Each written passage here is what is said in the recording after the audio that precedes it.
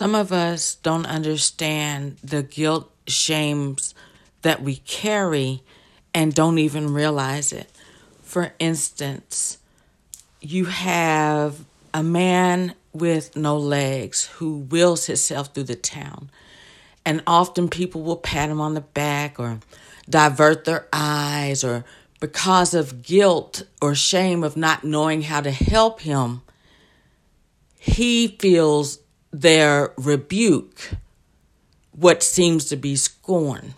So the same thing sometimes when things happen to us when we're young and people divert our eyes, say a parent dies, people divert their eyes, we carry the guilt.